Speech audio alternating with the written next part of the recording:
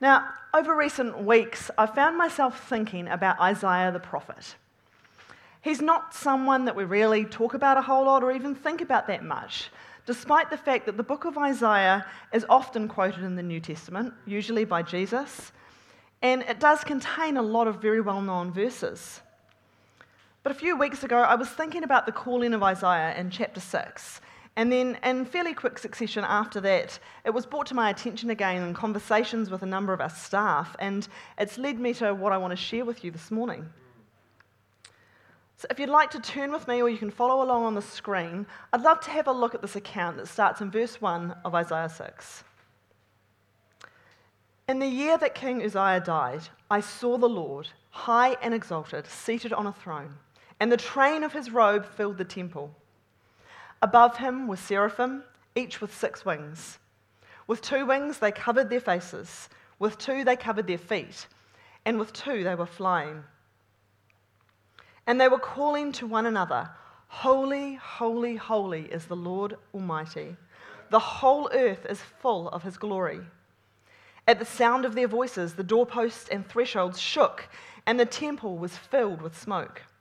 Woe to me, I cried, I am ruined, for I am a man of unclean lips, and I live among a people of unclean lips, and my eyes have seen the King, the Lord Almighty. Then one of the seraphim flew to me with a live coal in his hand, which he had taken with tongs from the altar. With it he touched my mouth and said, See, this has touched your lips. Your guilt is taken away, and your sin atoned for. Then I heard the voice of the Lord saying, Whom shall I send? And who will go for us? And I said, Here I am, send me. This was a pivotal moment for Isaiah. At this point, it is likely that he was aware somewhat of the prophetic gifting on his life. This wasn't the first vision or dream that he had had, but it was the moment where he had to respond to what God was asking of him. He would have been aware that in saying yes to this calling, he was agreeing to be the mouthpiece of God. The role of the prophet is to bring forth words from the Lord, and this would be for correction, for encouragement, but also to challenge a people who were not following God as God desired them to. And yet, despite this, there is little hesitation. Isaiah does not need to be coerced into service, but instead he willingly responds with gratitude to the grace shown to him by God. He acknowledges his own sinfulness, and then as quickly as the Lord takes this away, he responds by saying, Here I am, send me. What a challenge that is for us.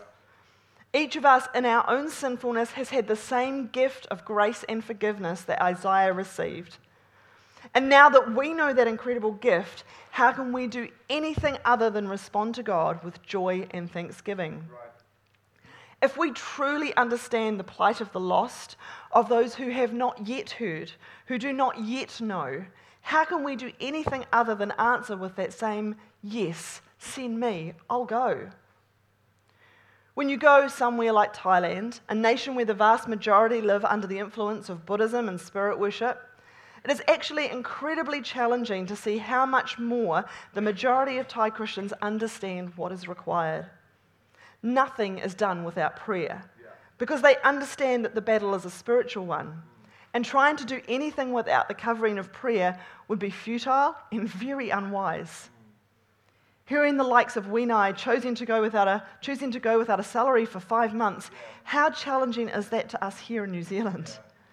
Sure, we will all face some really challenging situations throughout our lives.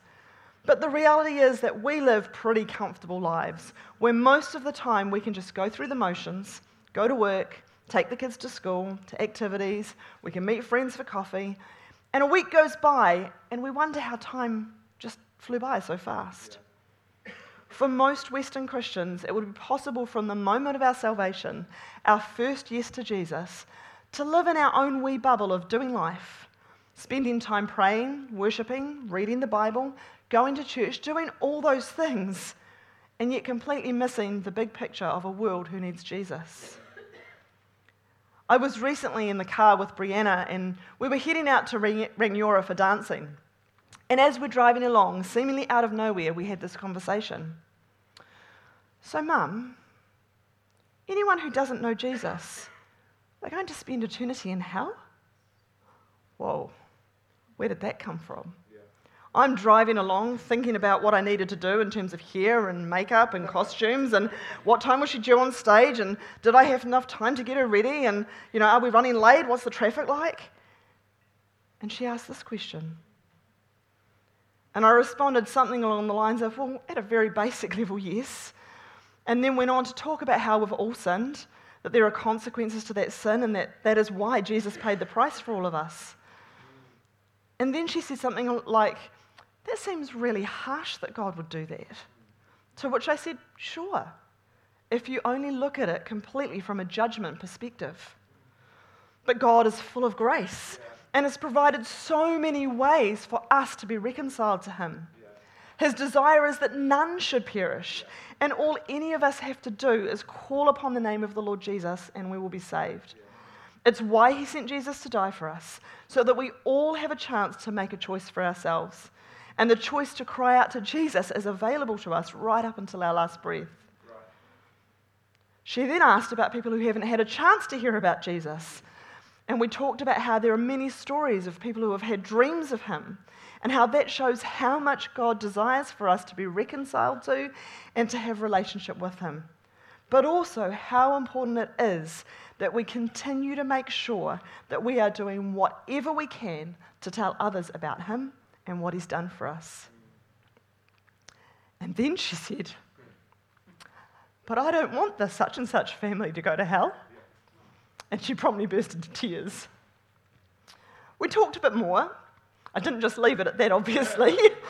But it was in that moment that I realised that Brianna had gone from understanding that salvation was something that was personal to her, for her own eternity, to a place where she realised how much more was at stake for those she loves. What if my family member, my neighbour, my workmate, my friend, never has the opportunity to say yes to Jesus? What more could I do?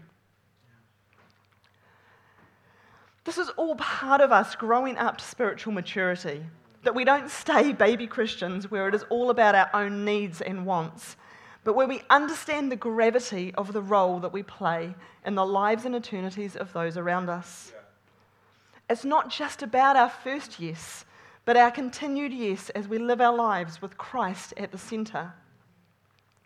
We've sung a song this morning that is all about our continued yes. And the lyrics say, it's my joy to say yes to you. Right. Send me, I'll go anywhere. Right. Now that's a big statement. Yeah. It's a statement of faith. Yeah. A statement of declaration. Because you might not actually be quite where you can say those words and mean them 100%. Does that mean that we shouldn't sing the words? Because we're called to worship in spirit and in truth. Is it okay to sing this if I'm not quite there yet? Yeah, I believe so. I think we all have areas in our lives that we have to consciously and continually ask God to help us surrender to him. None of us have attained perfection, but we can sing this song with the desire to be in that total place of surrender, as an act of faith as we continue to work on removing the obstacles in our lives that hold us back. So what are some of these obstacles? And what can we do about them? The first one I'd like to touch on is self-comfort. And in Mark 10, verses 17 to 31, we read the account of the rich young ruler who comes to Jesus and asks, what must I do to inherit eternal life? And Jesus responds initially by listing the commandments, to which the young man states, yes, I've kept all of those since my childhood. And in verse 21 we read, Jesus looked at him and loved him. One thing you lack, he said. Go, sell everything you have and give to the poor, and you will have treasure in heaven. Then come, follow me. At this, the man's face fell. He went away sad because he had great wealth. This man's comfort was an obstacle to his willingness to surrender, to go, to follow Jesus. Now, you may have heard of some other young men who had a very different perspective. In fact, if you've done our commission course, you will have definitely heard their story. Leonard Dober and David Nishman were Moravian missionaries who felt so strongly about the call to share the gospel with slaves on the island of St. Thomas that they were willing to sell themselves into slavery in order to do so. Right. Now, in the end, that wasn't what was required. They were able to get passage on a Dutch ship by working as carpenters, and this got them to where they were able to share the gospel with the people they felt called to serve. But it wouldn't have been possible if they hadn't been willing to do what the rich young ruler was not. You know, there's a lot of talk about privilege in today's world, but one of the greatest privileges that we all have is the knowledge of what Christ has done for us. Yeah.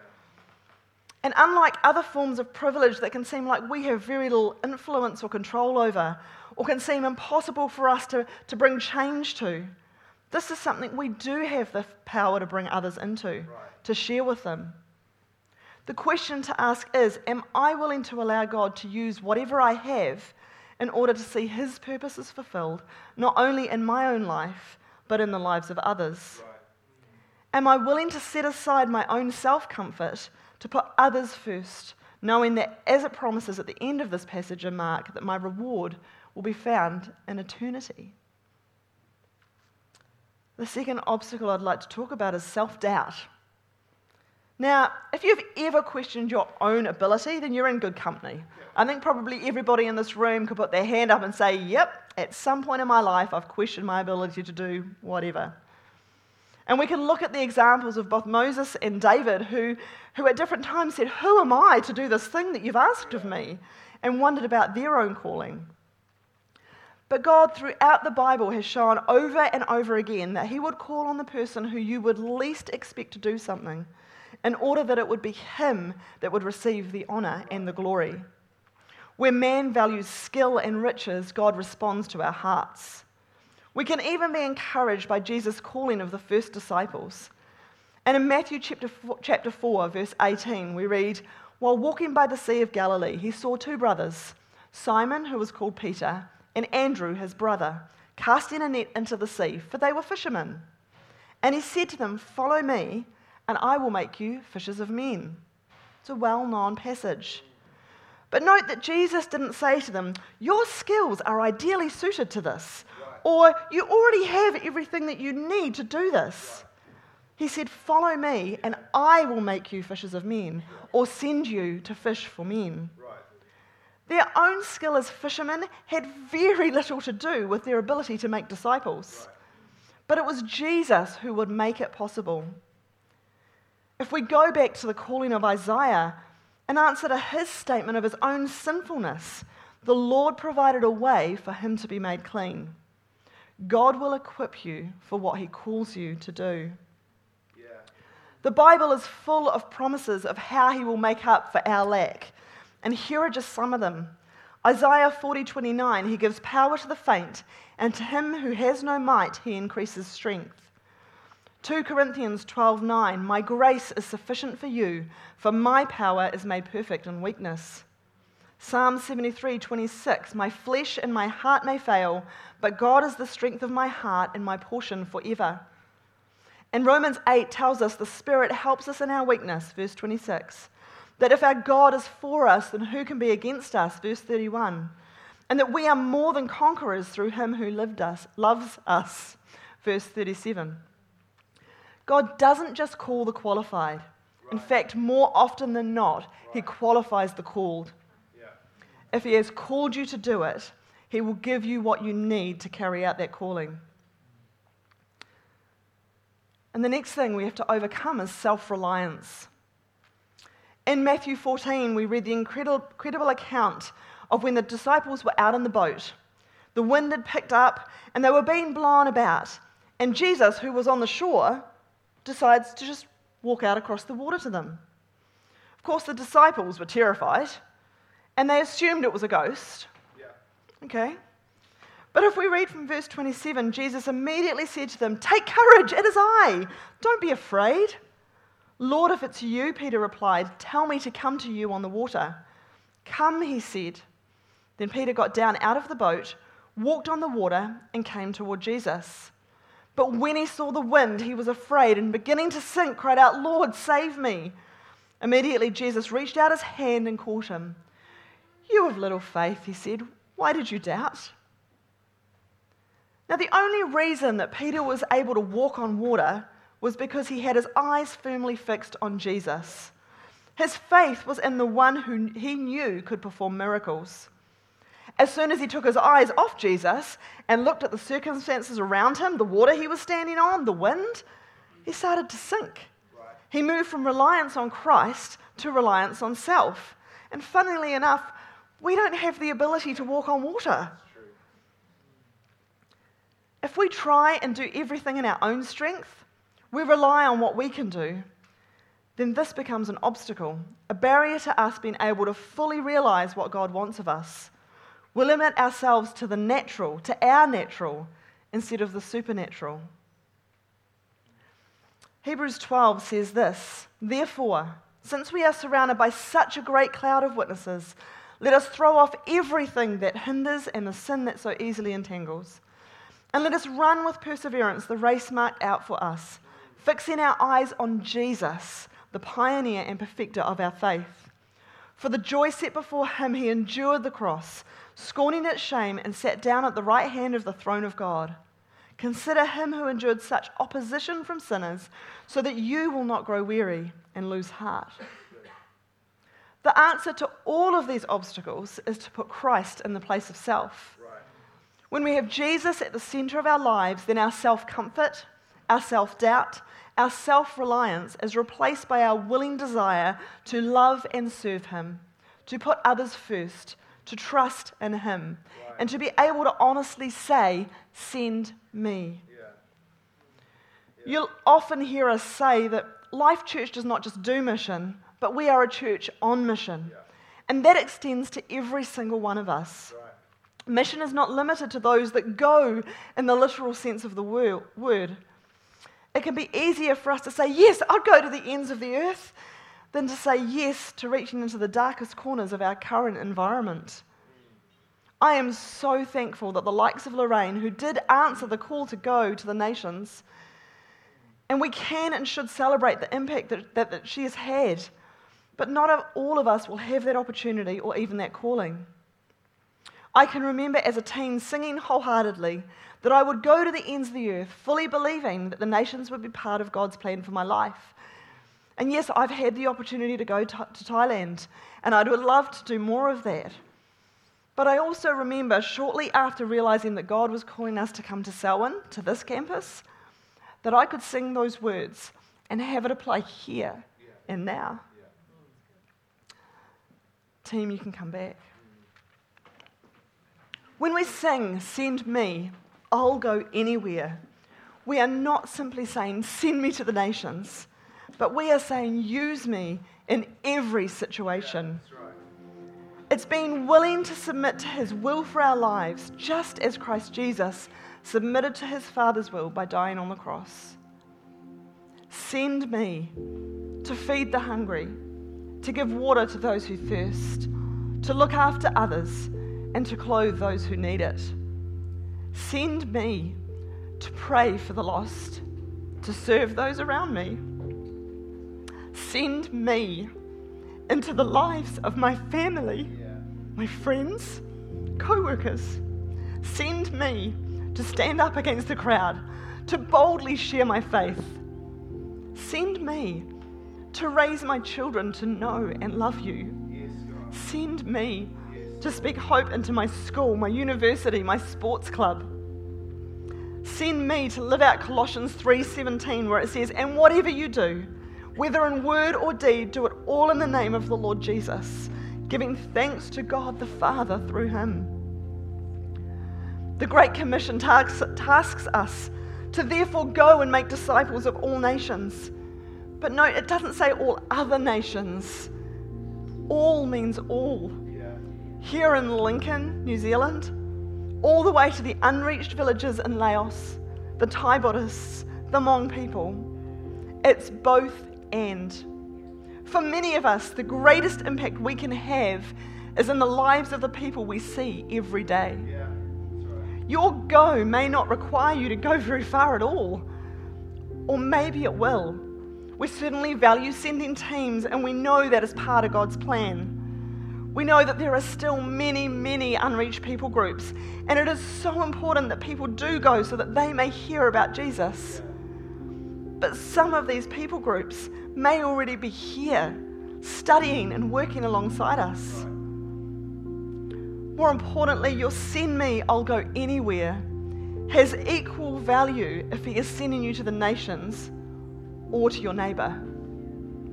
Your continued yes to Jesus is saying, "I trust you, Lord. I'll go anywhere you want me to." It's being open to hearing his voice and obeying his prompting. We don't have to wait to go and make disciples. We can start wherever God has placed us by simply being willing to allow him to rule and reign in our lives. We're going to sing this song again, and as we do, we're going to open up the front to allow people to respond however you might need to. This is a moment between you and God, where you get to say your yes again, to surrender to him whatever it is that you need to declare that you will trust in him. Maybe God is stirring in your heart a call to the nations. This is your chance to respond. Maybe God is stirring you to speak up in your school, your university, or your workplace. This is your chance to respond. Maybe you just want to make a stand and surrender afresh to him. Whatever it is, I just encourage you to come as we sing.